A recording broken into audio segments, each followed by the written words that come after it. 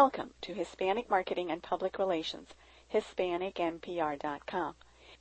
This is Elena Del Val, and my guest is K.R. Jones, who is author of the fiction novel The Ghosts of Guantanamo Bay. Today we will discuss her book. K.R. Jones was born and raised on Long Island, New York, and called Northport her home. Creative at an early age, she acted in plays, sang in musicals, and played the keyboard in an amateur rock band. She began her first novel when she was 14. Although she didn't get beyond 9 chapters, the project became a turning point in her life, helping her realize her true passion was telling stories.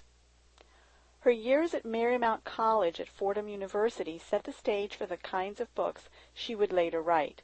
Her studies in political science and international relations included a year at Humboldt Universitat in East Berlin and the Universidad de Salamanca in Spain.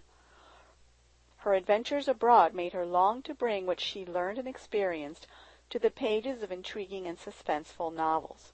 She worked at the United Nations Social and Economic Council and was a researcher for a major lobbying firm in Washington, D.C., where she learned the ins and outs of the political world. Married to Marine Corps officer, she spent the next several years at various duty stations around the country, before a final 2-year tour of duty at the U.S. Naval Base in Guantanamo Bay, Cuba. It was this tour which inspired her to write her first novel, The Ghosts of Guantanamo Bay. Today, she lives and writes in rural Northern Virginia with her husband and 2 children. Kim, welcome. Thank you. What prompted you to write your first novel? This is a big step for an author. Well, as you read in my biography, I wanted to write since I was 14, but you can't write a novel without some world experience, some perspective. And when I arrived in Guantanamo Bay, immediately just the landscape inspired me, and the old buildings that had been built in the 20s and the 30s and the 40s, it just stirred my imagination, and it wanted me to get to know the place better, to know the history. I just felt there was a novel there.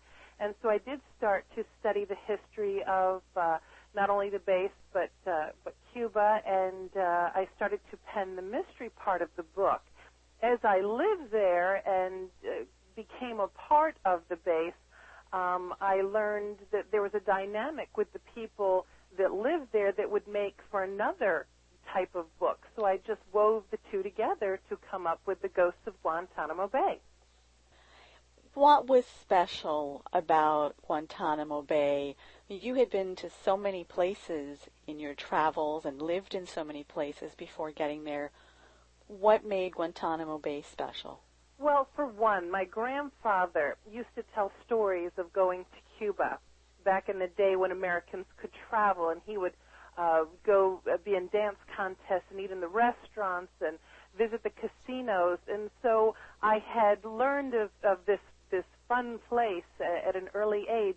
And then as I began to study politics, and you learned that you couldn't go to Cuba, that it was hands off, and that the Cubans were our enemies, it was intriguing for me. And so to be able to go to a place where Americans are not supposed to be was fascinating.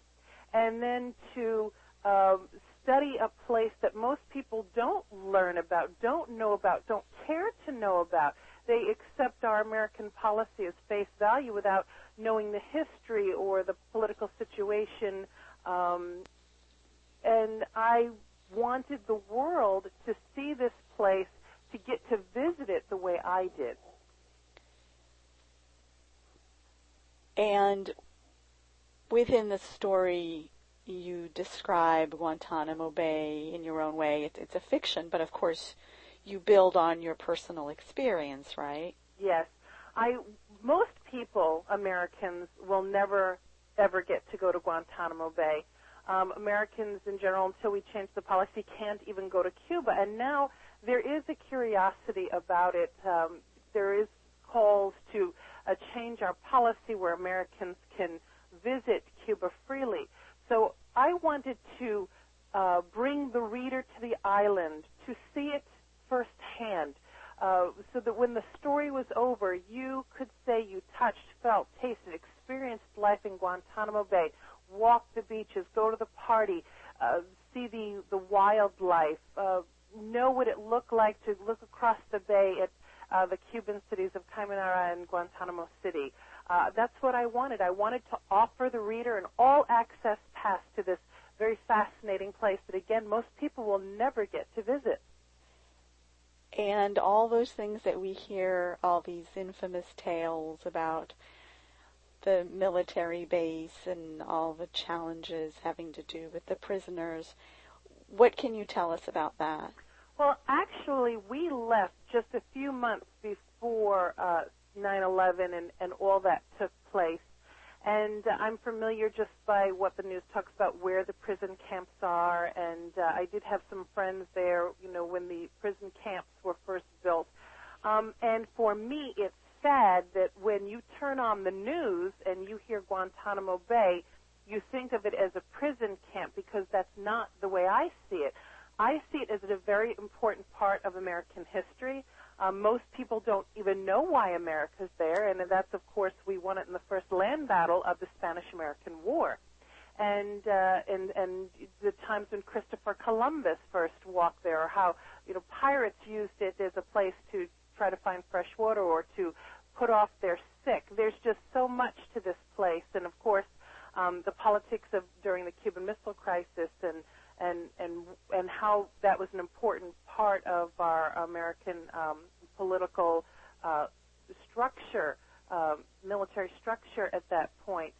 People don't see that. They don't see the iguanas or the cliffs or the beautiful blue waters or to know the history or the Cuban people. They just see it as a detainment center.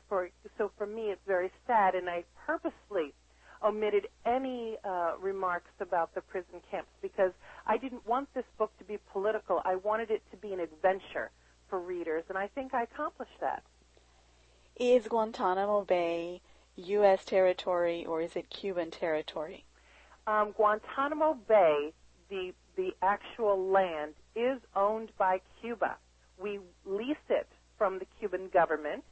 We signed a contract, President Roosevelt in 1903 signed a contract that we could maintain a military base there as a coaling or refueling station for as long as we want. Cuba can never, ever kick us out unless both sides mutually agree.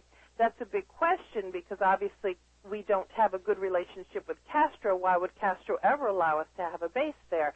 Well, it's not up to him. It is the contract that was signed, many, many, many years before he came into power. So that's why we're there. But no, the land actually does belong to Cuba.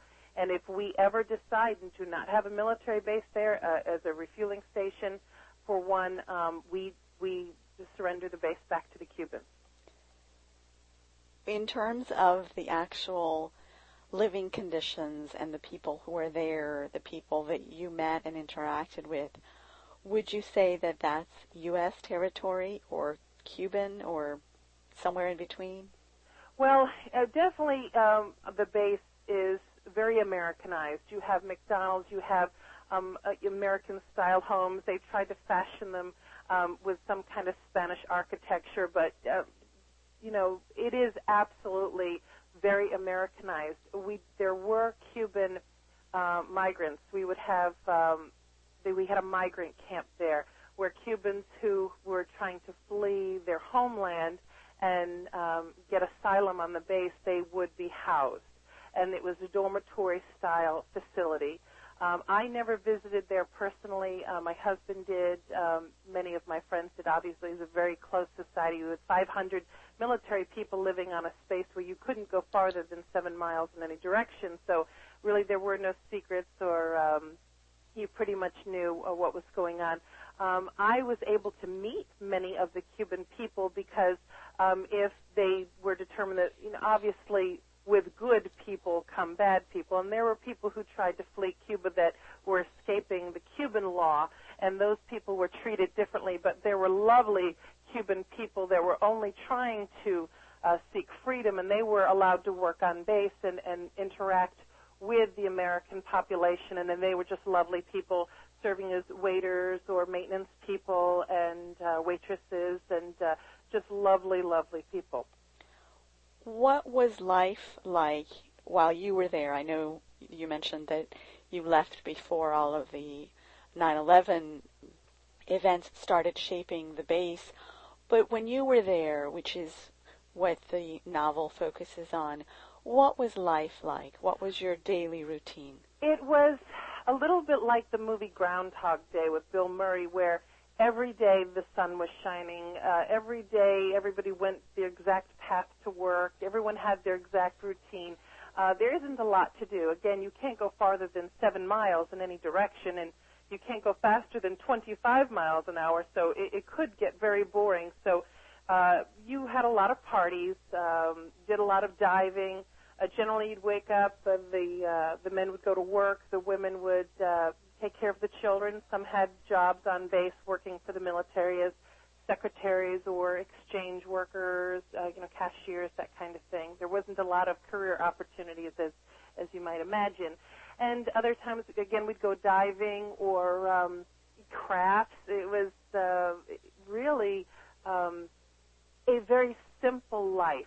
What I loved about it is there was no keeping up with your next door neighbor. There was no great furniture to buy. There were no beautiful cars to buy. No expensive clothes. You had one store for clothes, and there were a choice of 5 shirts. So you got away from the rat race where it didn't matter what kind of furniture you had or how fashionable you were. Everyone wore flip-flops and tank tops and jeans, and you didn't have to worry about always having to impress your neighbor, which I loved. I loved just feeling, because the base was small and there were so few people there, you really could find nooks and crannies of the base where you felt like you were the only one on the island, and that was wonderful. It allowed you to really think, but in some ways you had too much time to think. A lot of people felt like they were a million miles from reality, and you did have a lot of the temptations that you would expect of living in a very close society without much interaction with a lot of other people. So you had a little bit of a moral dilemma that way. You made friends that were long-lasting friendships, because, again, the friends you made there is what made the tour of duty. So you would have days where you absolutely hated it and wanted to get the next plane out, and there were days that you never wanted to leave because it was just so beautiful and so different. And unless you've lived there, you will never understand what it's like. But I've tried in this book to really bring you there, to absorb you into the story, to make you feel like you've been there, so that readers can get a taste of that life. How long were you there, Kim? I was there 2 years. And you describe it as such a unique place. How is it different from other bases where you've been around the world? Right. Well, for one, the size is so small and so concentrated. So you knew almost everybody. On a military base, there's not a lot of secrets usually because gossip moves very quickly. But on this base in particular, you really were living a fishbowl life. So that was different. The fact that the Navy and the Marine Corps, when I got there, I believe there were actually more Marines on the naval base than Navy people. That's very different. You usually don't have that. The interaction of the two services together was very different than you would have on other bases. Also, with the downsizing of the base, you had enlisted people living in very close proximity to the officers, and so there were a lot of friendships that developed across ranks you usually don't have. You usually don't have sergeants hanging around with majors on the weekend. It's just not what happens. Usually on most naval bases, officers are very much separated from enlisted people just so everyone can relax on the weekend and you don't have to be calling people sir or ma'am, and you kind of let your hair down. And here you didn't. Officers and enlisted were living in the same neighborhoods and in the same buildings. So you would see that the lines got a little fuzzy there. You also had, because there weren't a lot of friends to choose from, you'd have the wives becoming friends with a lot of the military enlisted people, or vice versa, the enlisted wives becoming friends with the officers, and that usually doesn't happen. Your commanding officers you are a lot more familiar with than you ever would, and that mixing is usually you do not have that on a military base. That made it unique. And, of course, the fact that you're in this beautiful tropical paradise that has this aura of mystery, of this mysteriousness of the Cold War, the last vestige of the Cold War, the Cuban Guard towers across from the Marine Guard towers, both of them armed. You know, you just felt like you were in this Cold War movie and you were playing your part. It was very interesting. Did any of those Cold War elements ever intrude into this idyllic life that you're describing? The only time you really sense that, see, when you first come to the island, you're scared of the Cubans because you've heard, oh, they're our enemy, and here we are as a Marines to protect the base from a Cuban invasion, and you actually come with this fear. And then as you live there, you realize that you just don't have that fear, and that fear turns to compassion for the Cuban people when you meet them. But the only time you really got that sense was there was one beach called Kiri Beach, and you have all along the way you see the signs, you know, danger minefields and all this barbed wire, and then you'd see a big Marine outpost, you know, their guard tower, and right across the way was a Cuban guard tower, and they really did stand eyeball to eyeball, both of them armed, and the fence would actually cross the sand into the water, and it says, you know, do not go beyond this point, you're entering communist Cuban territory.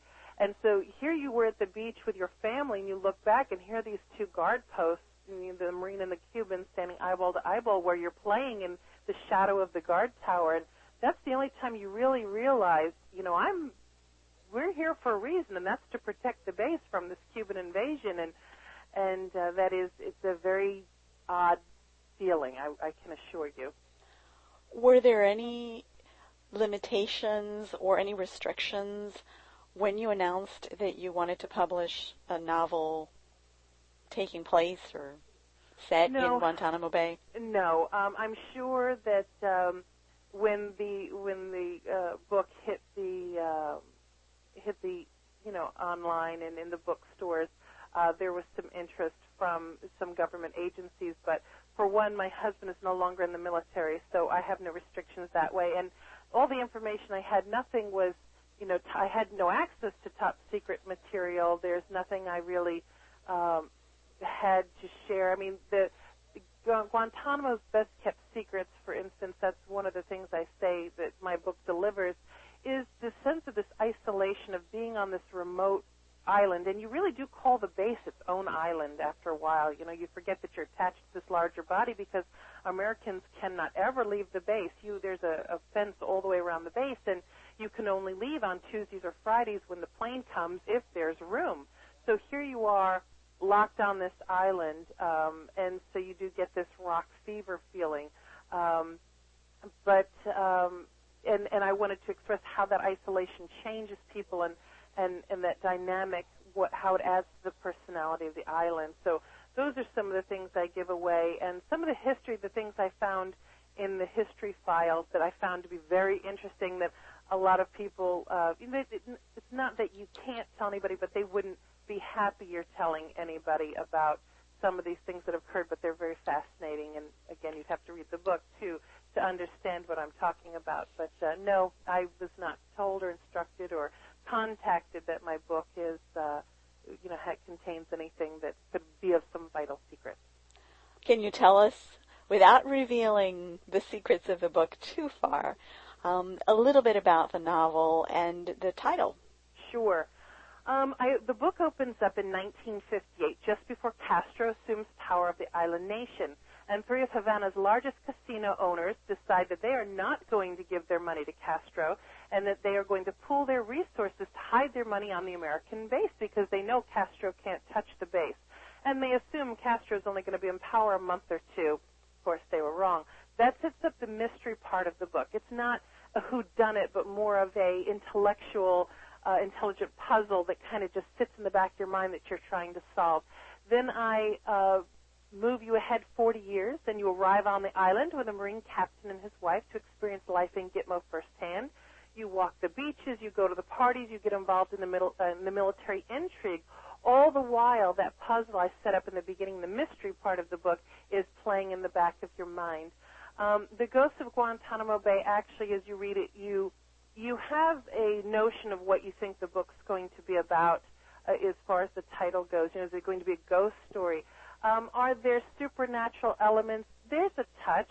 I let the reader, I trust the reader to make the right judgment on certain characters and certain things that happen and how they want to interpret the title. But one of the things that I include as far as the title goes is, again, that uniqueness of the island, of arriving in Guantanamo Bay, being one person and leaving a very different person, but you're leaving a part of yourself behind. And that makes up for this unique character of the island that truly gives it its personality. Who's your target audience? Honestly, anybody who has a curiosity about Guantanamo Bay and anyone who really likes a fast-paced, fascinating novel. I hope the Latino population will read it, because I want them to see that we as Americans arrived there fearing the Cubans, fearing these people we're supposed to guard the base against, but learn just living there and meeting them. And there were some people that had been there since just before Castro had taken over. We had given asylum right before Batista stepped down and Castro took over. We had allowed some Cuban workers to stay on base, and these people have never left the base. All these years since '59, never left the base. And, in this little teeny area, yet they were so thankful to be there and to be out of the clutches of Castro. And I wanted to show the Cuban people that there are Americans that understand that everyone is not Castro, that there is a beautiful people there that we Americans need to embrace and get to know. And I'm hoping that Americans who read the book will then come to love and appreciate the Cuban people as much as we did. It isn't a lesson in Cuban history. There are a lot of historical elements. I went to great pains to make sure that the history was accurate. Again, as far as how we came to have Guantanamo Bay as a naval base, and some of the politics that involved Cuba and America over the years, how that affected the Americans living on base, especially during the Cuban Missile Crisis.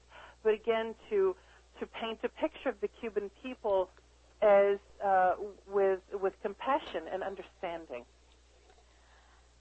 So far, how has the audience responded? What kinds of reactions have your readers shared with you? It's funny. I do get the fan mail every week, and I get two different kinds. I get people who have been stationed in Guantanamo Bay over the years who say what a fantastic trip down memory lane for them. They feel like they were able to go back, if only for a little while, because it is such a fascinating place, and you do miss it. There's a hole in your life when you leave, and this book allows somebody who's lived there before to go back and relive it. Then I have gotten letters from people who had never been to Guantanamo Bay, who will never go to Guantanamo Bay, who say they feel like they've been there. I hear a lot that people are reading it in a day or two, that they can't put it down. I really tried to write a book that would move very quickly, that would give out as much information, to keep it very interesting, keep the suspense up as you learn. I wanted a book that would teach the history, as I said, and I have gotten a lot of comments that people didn't realize how important Guantanamo Bay is in American history and military history, and now they have that sense, that understanding of why we have Guantanamo Bay. And people have come to share the same sentiment I have when they say, next time I see the news and I see Guantanamo Bay on the news, I'm not going to think of it as a prison camp. I'm going to think of it the way you remember it. And, of course, that's one of the things I wanted to accomplish. Kim, have you heard from Latino readers or even from non-Latino readers in relation to the Latino setting? What, in other words, are your impressions in relation to the novel regarding the Latino market? I honestly have not had any Latino readers approach me or write me. But what I have had are the people, when I'm at a book signing, for instance, that come over, and maybe they're not even interested in a mystery, and they walk by and they stop and say, why are we there? You know, what did the Cubans do to us again? Why do we hate them so much? Why can't we go there? And so I welcome that dialogue, and I'm able to educate Americans on, you know, it's not the Cuban people we're enemies with, it's their government. And if we could, you know, get past that and see the people for the people and not for who their government is, I think we'll all be better off.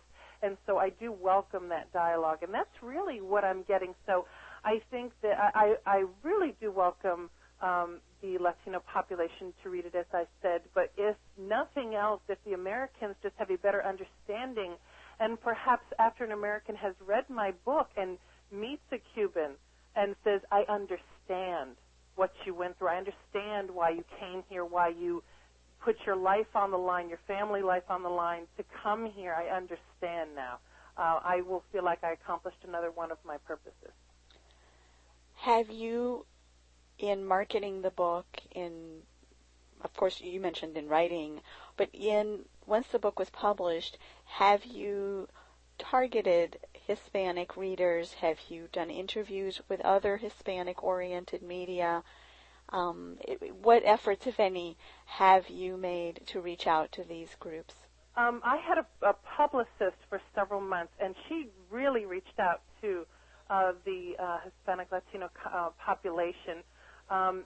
She had told me there were many magazines that were interested in getting copies of the book, newspapers that wanted to review the book.